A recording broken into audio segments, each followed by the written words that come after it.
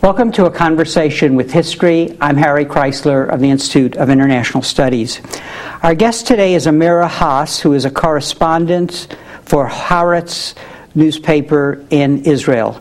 Her publications include Drinking the Sea at Gaza and a collection of articles entitled Reporting from Ramallah, an Israeli Journalist in Occupied Land. She is a recipient of numerous human rights and journalism awards, including the Bruno Kreisky Human Rights Award and in 2003, the UNESCO Press Freedom Award. Amira, welcome to Berkeley. Good morning. Where were you born? Jerusalem, Israel. And looking back, how do you think your parents shaped your thinking about the world? They were Jewish Holocaust survivors, members of the Israeli Communist Party. My mother had been a partisan in Yugoslavia against German occupation, but then she was deported to a concentration camp. My father was in a ghetto. And I think I was raised in this, in their personal attempt, an ideological attempt to compensate for a terrible emotional and ideological vacuum and family vacuum created after the Second World War, with the loss of most of their family and friends and people and history and life, to compensate this with the hope that you can work on for a better world where equality, the principle of equality, is recognized as a basic for human life. In reading the introduction to your book, Drinking the Sea at Gaza, you talk about your family, and I get the sense of both a legacy of loss, of looking back, but also of resistance. Is that a fair characterization? Yeah, only that the loss is not that you look back and you feel the loss. The loss is always there. You don't have to look back to feel the loss. It's in everyday's life. If your brothers and sisters and other beloved ones have all been murdered by the Nazi system, then the loss is ever present. Mm-hmm. But yes. And your mother was a writer. She actually had a diary about. That's right. Tell us a little about that. She wrote a diary in the concentration camp, which was already a death penalty if she was found writing it. Her friends or the other inmates in the barrack were covering for her when she was writing. She wrote on pieces of paper that she found who knows where. And actually she described life there. She didn't talk so much about herself. She made kind of analysis of what was happening to people around her. She was also teaching children, and it was another forbidden activity for inmates in this concentration camp, Bergen-Belsen.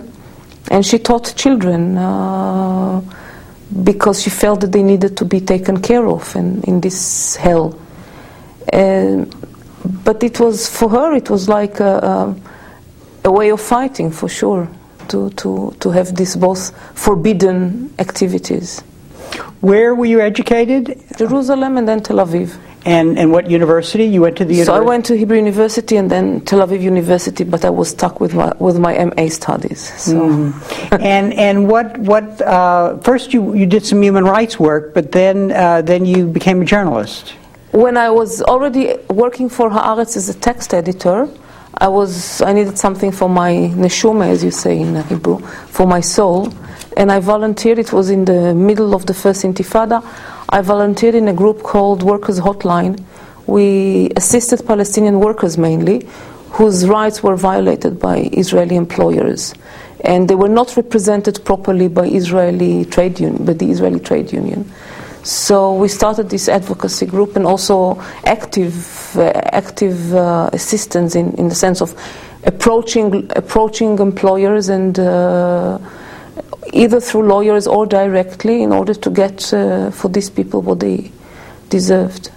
And is this where you first developed your consciousness of the plight of the Palestinians? Or it goes back yes, further? It goes back. Look, I grew up in a political family and political surrounding.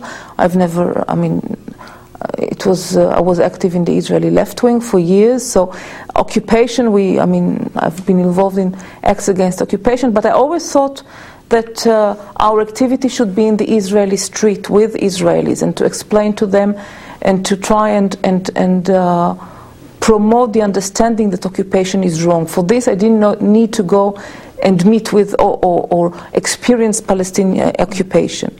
But there was a change with the first Intifada that I felt that all this kind of political activism led nowhere. And with this activity of mine with Workers' Hotline, I came to know Gaza especially, and it was like discovering a new world, because I didn't have prejudice, I think, but I didn't have much knowledge about ordinary life there. More theoretical knowledge I had. So it was an opportunity to have more detailed knowledge, and I was fascinated by people in the society. I found it a very, very warm society, very welcoming society, very resilient society. So let's talk, before we talk about the occupation and the suicide bombers, let's talk a little about the way you see your craft, the methodology you use, and so on. You, in your work, have actually gone to live in the communities that you write about. Tell us about that and that choice of as a way to do your craft as a journalist. Yeah. I think it's so natural, for a journalist to do so. If I were asked to cover French affairs, I would go and live in Paris, I guess, and travel a lot in France, not write about France from Germany. So this is the basic, I think, in journalistic work, in this sort of journalistic work. Then also, I guess I have this maybe research curiosity, which I could satisfy by living there, because what it is an ongoing research. So I'm very lucky. I discover a new society. I discover all kinds of facets of this society by living in it, but still by being some sort of an observer. I'm not part of the society in the real sense of the word. Of course, you become sort of, but I'm always in this position, and it's interesting, this position of observant while you live in the society. So it is. Some have compared my work with anthropological work, maybe more progressive anthropological work, not the. So this for me has been, I think, very important also personally. I do have an obsession to get the taste or the flavor of things from inside. When I was 20, I lived 4 or 5 months in Romania. It was under Ceausescu, and I believe that I have this need. I felt this philosophical responsibility, I would tell you, because I came from a communist family. I didn't have any illusions about the regimes in Eastern Europe, and I felt because I come from such a family and from such ideological background, I have some sort of a philosophical responsibility to taste life in the mutation, or in this terrible dictatorship that evolved in Eastern Europe. You wrote I think in the introduction to the Gaza book, it has always been my conviction that history is made more in the currents of ordinary life than it is by rulers and their ceremonies. Yeah. So you're implementing that, basically. I guess, no, I referred there to why I was not interested in the coming of Abu Mazen to Gaza after he had 2 years, one of the series of these feuds and disagreements that he had with Arafat, and then he came all of a sudden. So everybody was very interested in this, but for me it just looked like a boring ritual of people who think themselves at the top of, of the Olympus, and I prefer to be with friends who made the own history. I can't resist asking you this question, and that is because you come from a Marxist communist tradition. So what is the relation of theory to observation and facts in your work? I mean, clearly you've headed, as you've already discussed, toward the notion of what is the real situation, what are people's lives really like. But how do you think about theory in the back of your mind? I think it exists in the sense, I mean, I always see the class conflict. I always see class tensions.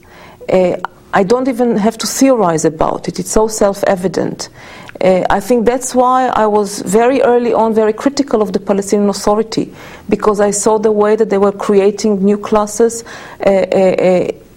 in all sorts of corrupted and corruptive ways in order to build up a stronghold which supports the Oslo process. So I saw this. At the same time, I saw the Israeli ongoing colonization very clearly. And I saw it was done in order to establish Israeli Jewish privileges in the area. But then, because I'm very aware of the basic my theoretical inbuilt assumptions. I mean, I cannot even help it. It's not that I'm a scholar in Marxism. I'm not. I was very careful to be to collect a lot of information. And I was very, very careful when people started telling me about Arafat's people starting to accumulate their capital in the occupied territories, while most of the people went through a process of impoverishment. I was very careful and didn't immediately write about it, because I felt because I'm inclined to believe this, I have to collect more information. Mm-hmm. So in a sense, I'm sometimes more careful about it, and then because I'm aware of it. Tell me a little about your craft as a writer. Your pieces are beautifully written. They are comprehensive in their detail. There's an eye for things that people ignore. How do you do this? How did you come to do it so well? Thank you. That's not the basic requirement of journalism, so it is. But well, I guess that's my. I think sometimes I see as if I see a film, and then I feel I have to describe the film in words. So I want, if I were a filmmaker, that's how I would have done it with pictures.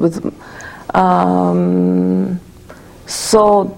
That's my way. Then also, of course, I don't only write features, I write op-eds. And I know that I have to give up the analysis, to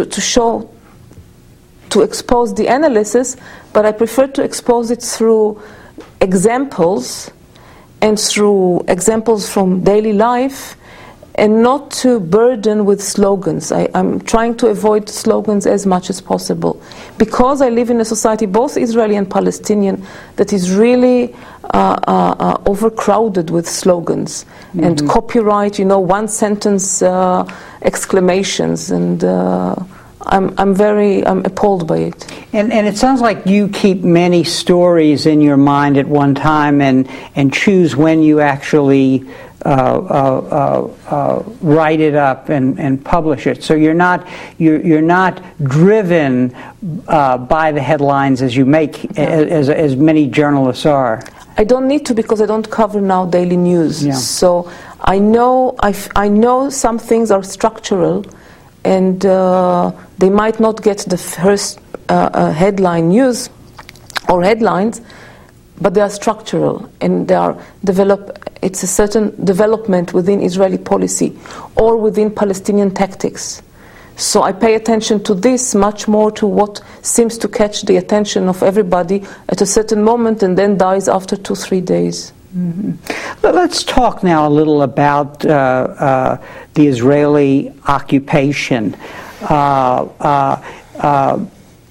You have delineated in an essay in Palestinian Studies the structure of Israeli rule.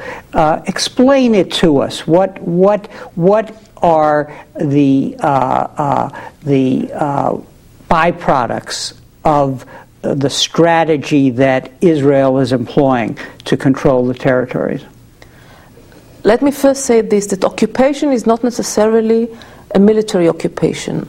Occupation means when one people in one government, a foreign government, decides about the future and scope of development and chances of development of another people which has not elected this government. So this is, for me, this I came to understand what occupation is, especially in the years of Oslo, the Oslo process, where which everybody thought was the peace process, and I felt this ongoing and ever-intensifying Israeli policy of control over Palestinian life. Even though the army was not directly inside, was not inside Palestinian populated areas, and even though there were negotiations between Palestinian leaders and the Israeli government. So the two main manifestations of this control and Israeli persistent and successful attempt to dictate Palestinian future were it is twofold. One is the policy of colonization or of settlement, whereby Israel got hold of much more land within Gaza and the West Bank, also during the Oslo process, made sure that actually it created the infrastructure of a one state in the one country between the land and the river. So it was one infrastructure of very good highways, roads, and connecting settlements, remote settlements with Israeli mainland, establishing the same sewage system, water system, electric grid, education system, whatever, of Israel in these remote places in the occupied territories, but an infrastructure for Jews alone.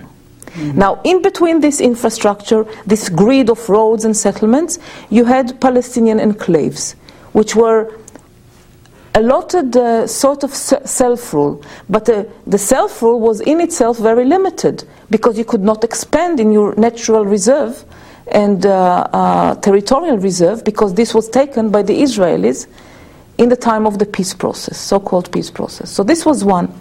The second thing to control Palestinian development was through a new system introduced first in 1991, which was practically a pass system, like the one we knew in apartheid South Africa, which meant that Palestinians, their right for freedom of movement was taken from them, was not respected. In reverse to what had happened between 1967 to 1991, that in spite of the occupation, in spite of all kinds of attacks against Israelis by Palestinians during these previous years, they were granted freedom of movement in the whole country, with certain exceptions. Now, all of them were not granted, were allowed to move freely, except of a few categories, which were chosen by Israel in different times, and were granted this very limited freedom of movement. Now, with the years, this system has perfected. So it involves more and more people who need permits, and in smaller and smaller areas. If at the beginning you needed a permit, a travel permit, from Gaza to Israel or from Gaza to the West Bank and vice versa, you now need a permit to go from one city in the West Bank to another city in the West Bank. In certain areas in the West Bank and Gaza, people who live near settlements need permits to go out of their own area in special hours through special gates.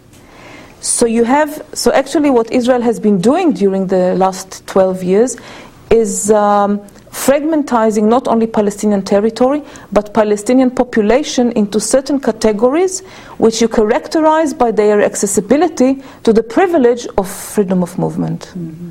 So what you're saying is that the reality, the actual lives of Palestinians, the actual rules that Israel is imposing is very different in some ways from the general perception, because all of this was happening at a time when the Oslo Accords seemed to be a peace process moving toward a final status in which Palestine would have its own state. Exactly. It was a process which guaranteed that the final status would be a very enfeebled Palestinian political entity. And we are, you are also saying that in the course of this process, Israel, through in a sense, through the processes of its rule, was creating facts, creating realities that in a way really narrowly limited the future place where the Palestinian state could be. Exactly. Yeah. Now, I guess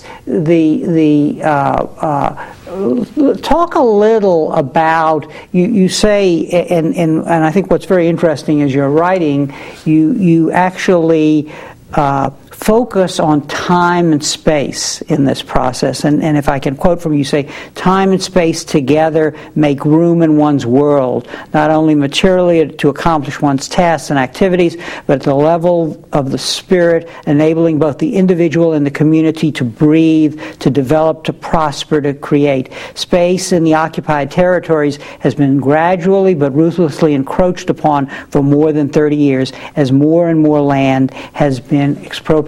That's what you just described. This is a kind of a theoretical statement. Give us an example in everyday life. I think I read recently a column of yours about children trying to get through the fence. Tell us a story like that, because I think what's really interesting, if I can sermonize here, is when we deal with these issues from afar, or maybe even in Israel, we don't think about their implications for everyday life. But you are addressing that. Of course, I'll share with you again this story of a village called Jbara. It found itself locked between the new built fence that Israel, the security fence, and the former Green Line. And this fence, we should explain, is a fence that Israel is building, yes, allegedly for security purposes, exactly, to separate the Palestinians from the Israelis. Exactly, and to prevent from terrorists, from suicide bombers infiltrating into Israel. But the fence is not built along the Green Line, along the border of 67, but it's built in many places deep into Palestinian territory in order to incorporate Israeli settlements. So actually it is upgrading the former border, and it is actually expropriating land from Palestinian community, and it locks in people. So people in these areas are not allowed to go freely to Israel and cannot go freely to the Palestinian territory. So in this village, only 300 people. You have 100 children studying in a nearby village, which is actually the mother village of this little village. So the students have to go to this other village through the fence. Through the fence. The fence has a gate. So sometimes it is being opened, sometimes it is not being opened. Now there are some teachers teaching in a nearby Palestinian city called Tulkarem. So they have to cross from another place through an Israeli checkpoint with soldiers. Sometimes they're let through, sometimes they're not let through. Now the villagers need to have a special identity card, additional to what they have, which is the authorization, Israeli authorization for them to live where they live. This is a very new issue. Because they live in this area, which was declared closed area, but only to Palestinians. Jews can go there and live there, but Palestinians cannot. Only those who live there are allowed to stay, provided they get this authorization from the Israeli authorities, Israeli military. Now, a few have already were already told that they are not allowed to stay there because some of them were politically active years ago and were in Israeli jails or so on and so forth. But this is their land, this is their home, this is their family, and now they are actually supposed to leave it. And this is something which is not. It happened in a different scale, so far larger scale in Gaza Strip. The same thing. You have areas in the Gaza Strip where people cannot need to go through fences and through gates twice a day, once a day. Sometimes not, sometimes yes. They cannot go with their cars They're not allowed to bring in things. They cannot ship. They cannot market their agricultural products. So many people have been pushed to leave these areas, which are not by surprise the only vacant areas in the Gaza Strip, and where there are some of the big settlements situated. So you see it's a policy in the name of security which forces many people to leave their own land and own homes if they want to conduct some decent life. And if they insist on staying there, they are doomed to impoverished life and pushed into charity life. They are subjects of charity, and they are not living of their own work. And so this combination of the pass system and of the infrastructure to support the Israeli settlements leads to everyday problems, so that for an Israeli to travel on the highways that were built for the Israeli settlements, a trip could take, hypothetically, 30 minutes on a freeway like we have in the Bay Area. But on the other hand, a Palestinian who's not entitled to go on these roads, the same trip could take several hours. Yes, or he could not leave at all. Yeah. So what I call it is not only the robbery of land, but you have a robbery of time. Mm-hmm. So Palestinians' time has been robbed in the last 13 years, because you have to wait for a permit and you don't get it, then you have to wait again, then you waste time waiting at a checkpoint, then you waste time in submitting another request for a permit, then you waste time trying to go in all kind of small dangerous bypass roads. And time is a means of production. Time is so precious for one's development. Internal development, community development, and this has been robbed by the pass system. This very important means of life of every person, not just Palestinian, has been robbed of them. And sometimes I think it's more precious than land, because land you can get back, or some one way or the other. The lost time you will never get back. And it must lead to a kind of a sense of helplessness, of frustration that eats away at the soul, I guess, is the only way to... It's, total strangulation. And the thing is that people are not even that aware of how huge this loss of time is. Mm-hmm. But I see how because of this loss of time and loss of space, because they don't have freedom of movement, people have lowered their fan of expectations. Mm-hmm. They are not expecting much of their lives, because they know that they will be disappointed. You cannot plan and go to see friends. And I'm even talking about this before these terrible times of armed clashes between Israelis and Israeli assaults against Palestinians. People have lowered so much their expectations of themselves, and they restrict themselves to their narrow surrounding: family, work, home, nothing more than that. You don't even go in Gaza now. Even the sea, half of the shore is blocked for Palestinians. You live 400 meters away from the shore, and you can't reach the sea because there are settlements, and the security of the settlements comes first. Help us understand how Israel came to adopt this strategy. I think in your readings I get the sense that these were ad hoc decisions initially with regard to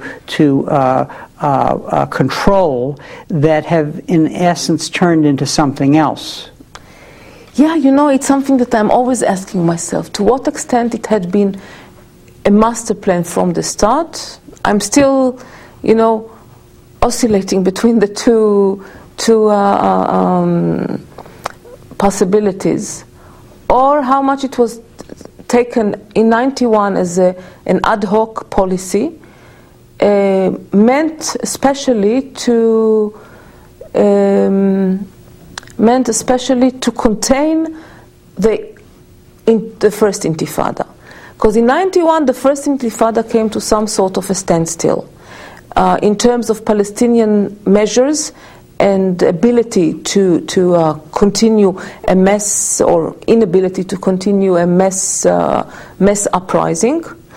And the Israeli repression came to a standstill, because at that time Israel acknowledged the status of its status in humanitarian terms of an occupying power.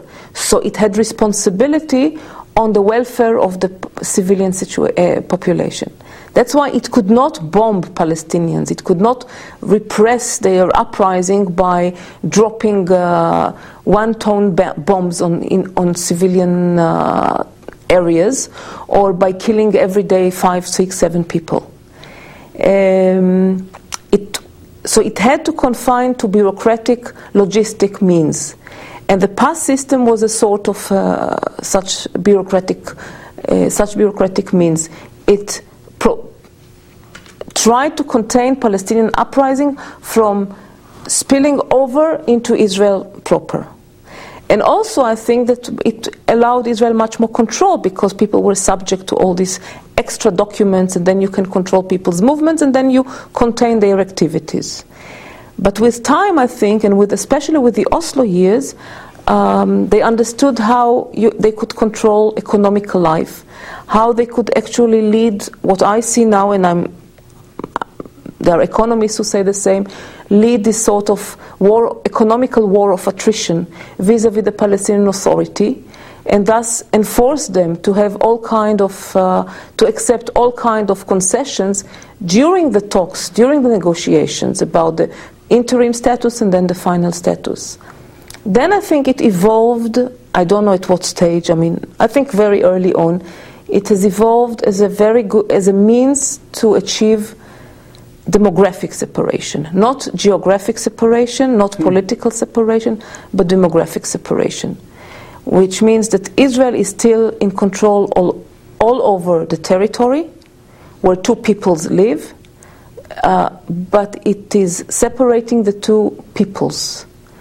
And then it separates, but for the sake of one people, of one demographic group.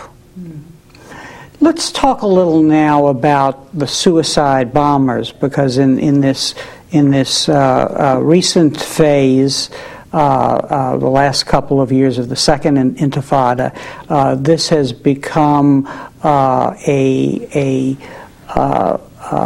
series of events that have shattered our ability to actually understand what is going on in that part of the world, and has obviously been tied to the U.S. policy and war against terrorism. And links have been made, whether they are justified or not. How do you account, or let's put it this way, help us understand how suicide bombers emerged in this conflict on the Palestinian side? The first suicide bombings which occurred in Palestinian territory, not in Israel, were in 1993. This was 10 years after the first suicide bombings in Lebanon, which means for 10 years Palestinians, who are mostly Muslims, did not think of endorsing such a way. Their fight was always based on hope for life, not for death. Now 93 is 2 years after the imposition of the pass system and of the closure policy. I think it has to do this kind of you feel this sort of impotence, this terrible sort of impotence that Palestinians felt in the times when their space was reduced. And this was only 93, and this was 3 or 4 attempts inside the occupied territories, Gaza and the West Bank. And this was against mostly military targets and settlers, but who are seen by Palestinians as military, not as civilians. But the first suicide bombings inside Israel were in 94, and these were 1 month or so, or 2 months after the murder, conducted by a Jewish American physician or doctor in Me'arat HaMachpelah in Hebron. where he killed 29 Muslim worshippers in their holy place. So this was a revenge one time, and then the revenge started. It started to be emulated by Hamas and by Jihad against Israel, always saying that this is retaliation against Israeli actions and killings of civilians. But it had a clear political motive on the part of Hamas, and this was to foil the Oslo agreements or to push to a corner the Palestinian Authority. I have no, this is, I think, is obvious. So it had a political motive, and especially internal political motive, the struggle within the Palestinian Authority inside. So that the factions among within the Palestinian leadership, in their competition with each other for popular support, see this as a tool. It was a tool then. Yeah. By Hamas. Yes. In this intifada, it became a tool in the competition between everybody. Right. So they are using, these factions are using people's disgust with life, total loss of hope, the need for revenge because so many Palestinian civilians had been killed during the last 3 years, almost unnoticed by the entire world. So they feel this need to take revenge, and they feel this need to get out, even for a moment, from their captivated and very limited space vis-à-vis Israeli military technology, and to be omnipotent even for one moment. Mm-hmm. So they are ready to die for this, because they don't see any point in living. But then the factions are using this readiness, not because they strategize and they think that this will bring them closer to independence, but because they compete with each other on their popularity within the Palestinian population. Mm-hmm. So let's broaden our understanding of this. So what you have is a hypothetical person whose family's land is taken away, or who loses a relative, or who sees so much blood around him. Right. Yeah. Who is led to kind of unbelievable depression and frustration, and becomes a target of opportunity for factions among the Palestinian leadership who want to use him in this way to strike back at Israel. Very often they don't have to work hard to recruit him or her. Yeah. Very often such people voluntarily look for someone and tell, we would like to make a suicide attack. Yeah. So they come themselves very often. So, it's from our side of the water. It's hard to understand what would lead a person to take this act, and one is not sure as to whether they are motivated by religion, by going to heaven. Talk a little about that. For me, as a secular person, it's also very difficult to, on the one hand, to believe or to understand when people do talk about heaven. So I need the help of my Palestinian friends and acquaintances who might not be very secular, but not very religious. They say, most of them say that going to heaven, or the religious motivations of being shaheed, being martyr, and getting, that's why, eternal life in heaven, these are not the main motivations. They only come last, or they are being adopted because it is accepted as the norm.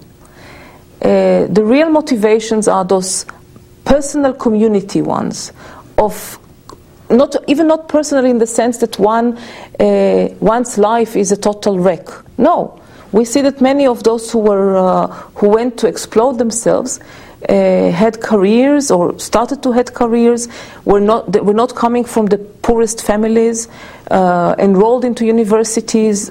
So it's not people who were really a total loss in Western in norms, or even Palestinian norms. So they felt they represent the society in its despair. And they want to do something, some use of this despair, revenge. Mm-hmm. So it is a very delicate interplay here between the personal despair, but not immediate despair, and the political community despair.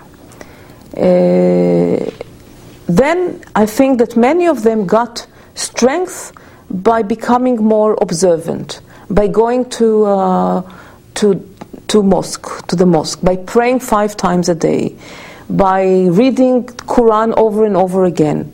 It's only then. Some of them I know started with the Quran at the beginning of the Intifada, when they saw so much bloodshed, so many of their neighbors and friends and relatives getting killed, civilians getting killed by Israeli soldiers.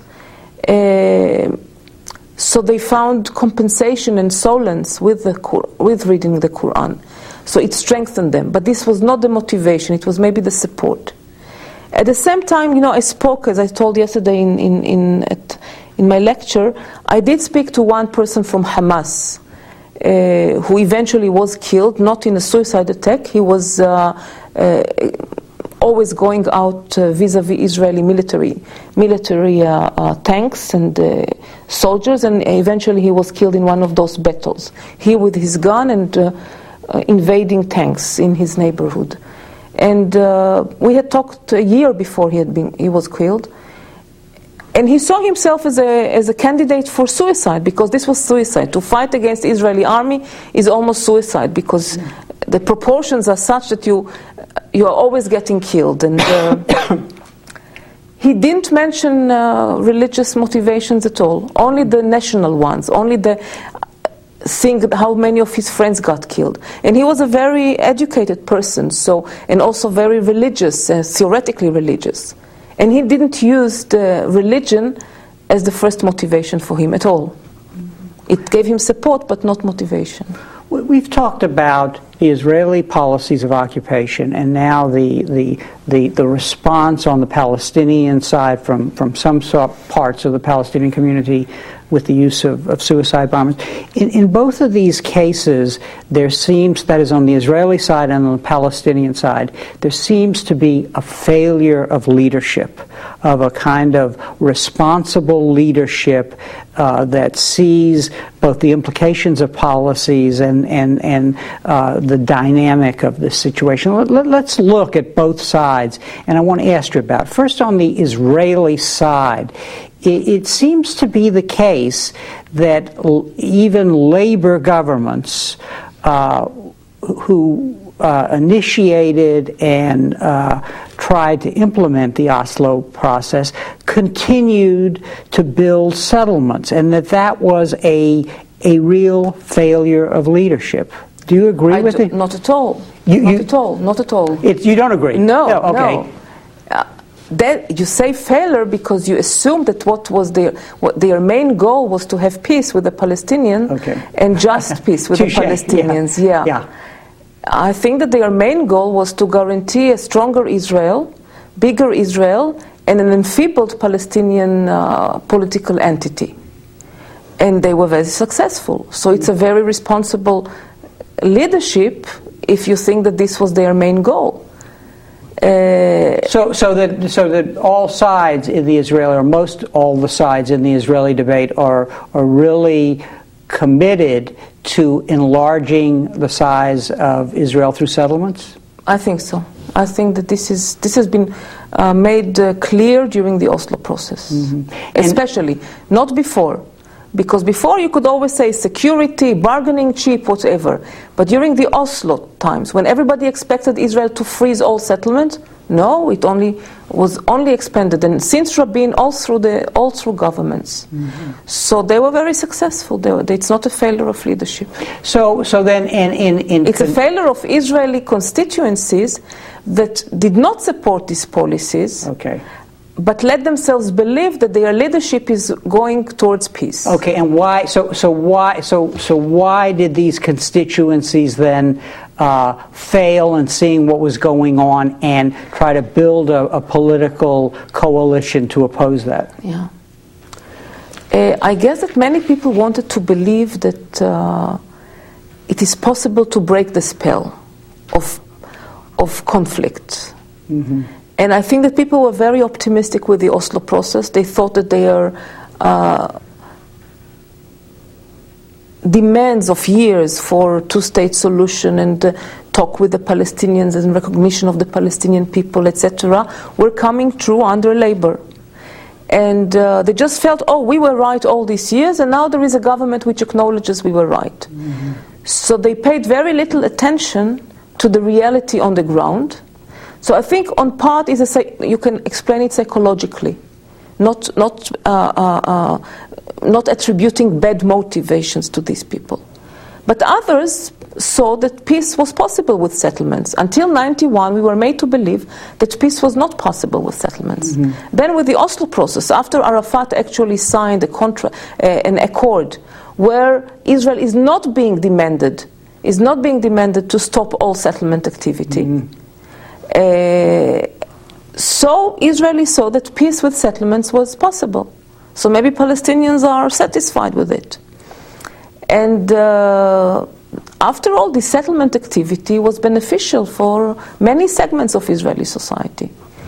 So I think this is why these constituencies failed to understand the discrepancy between the promise of stability and normal life in a state and the reality of permanent colonization.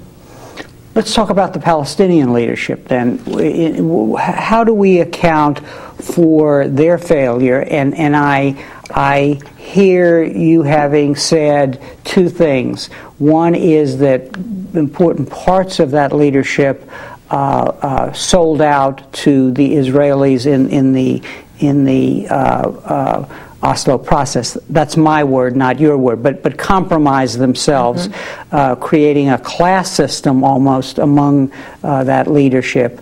And then secondly, I think I've heard you say that they have failed by the abuse of their own people, especially in the case of the suicide bombers, where they see them as tools for jockeying for position vis-a-vis the other factions. It's not true about the suicide bombings. I don't think that the Palestinian leadership sent suicide bombers. Yeah. It maybe did not dare to stop it on time in this intifada, but it did not use the suicide bombers. It's the factions, and not the factions, of some of them in opposition to the leadership, and some Fatah groupings, but which had loose connection with Arafat. So it's not the failure, but it is true that it's on the vis-a-vis Israel, it was a failure to correctly analyze Israeli motivations and to conduct better strategy of negotiation. I think it's partly the naivete of this Palestinian leadership, this also human need to see a change. I do believe, in spite of all what is said in Israeli and American propaganda, that they didn't intend to have peace with Israel. Let's not forget they were the weaker party. And I think that they were very sincere in their readiness for a two-state solution as a final status solution. But they failed to learn Israeli methods. Arafat's people didn't consult with people inside the occupied territories who had known Israelis better.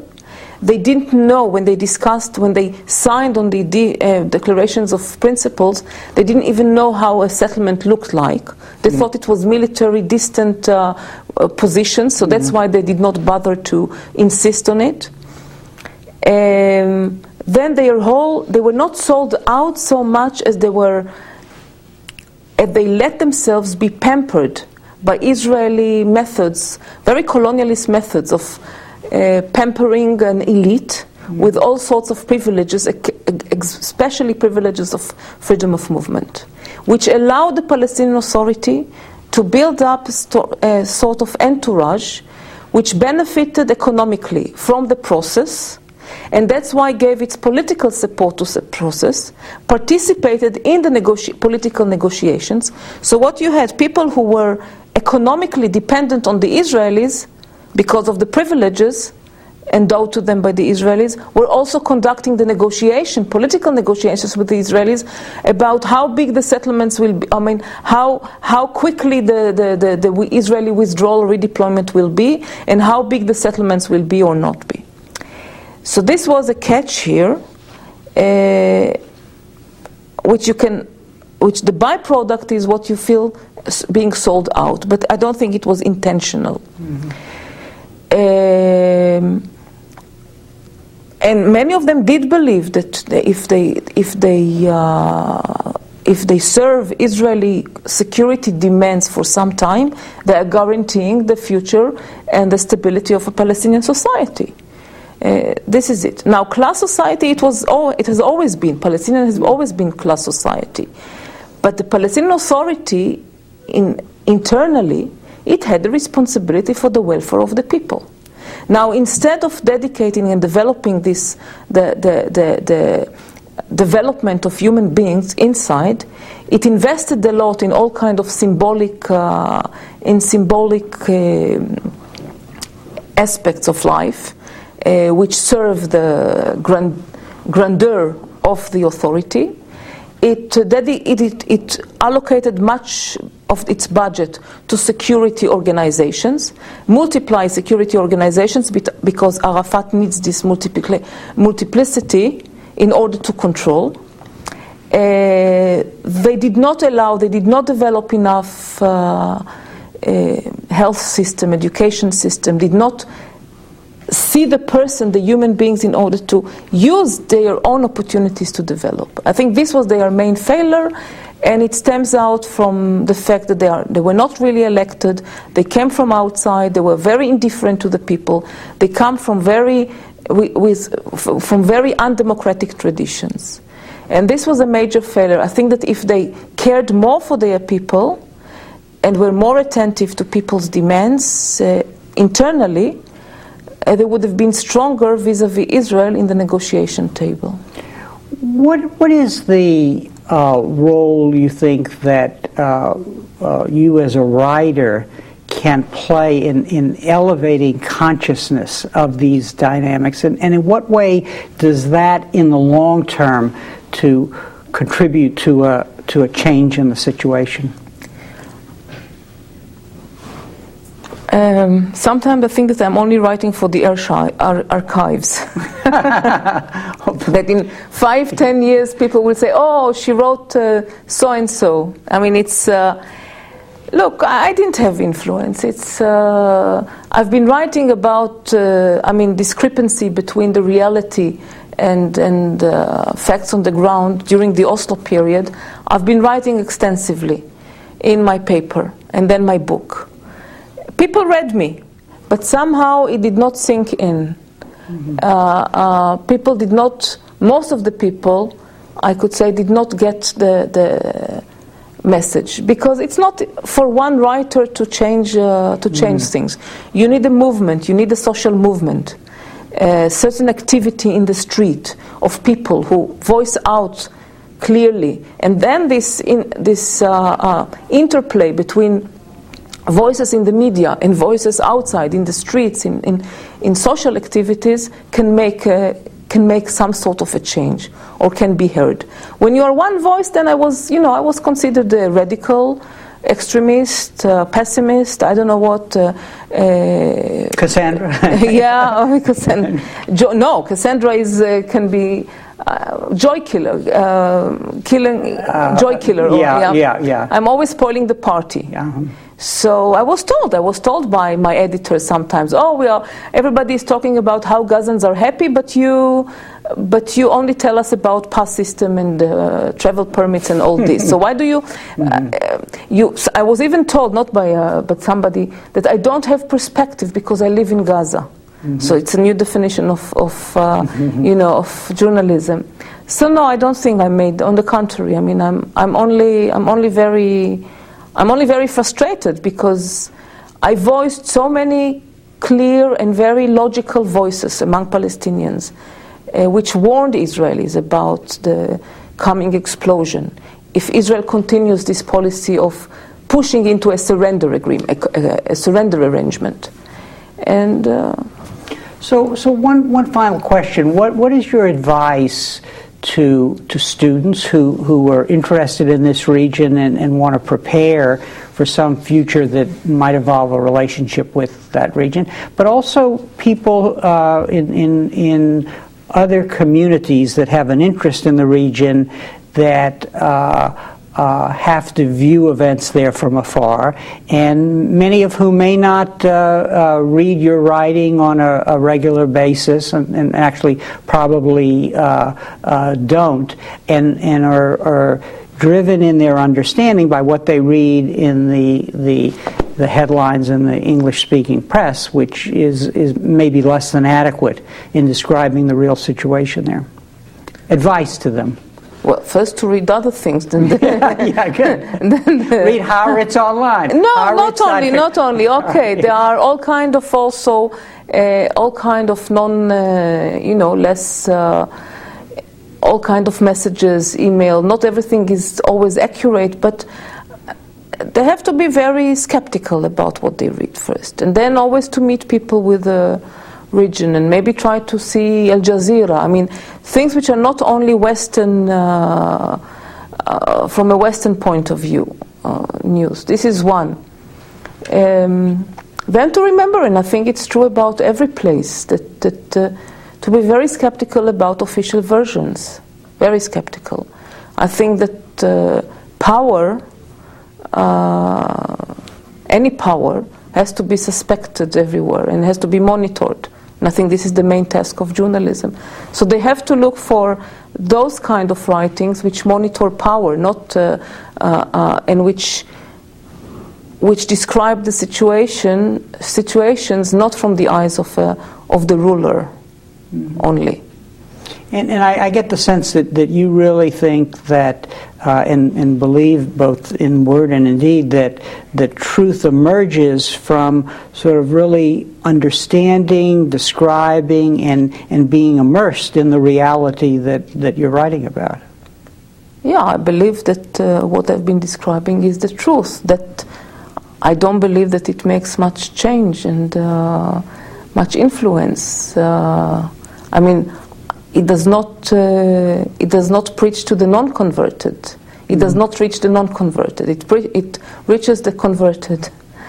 But still, I believe this is true, what I've been writing. Amira, on that note, I want to thank you very much for taking the time to come to the Berkeley campus, but also being a guest today on our program. Thank you very much. And thank you for an interesting talk. And thank you very much for joining us for this conversation with history.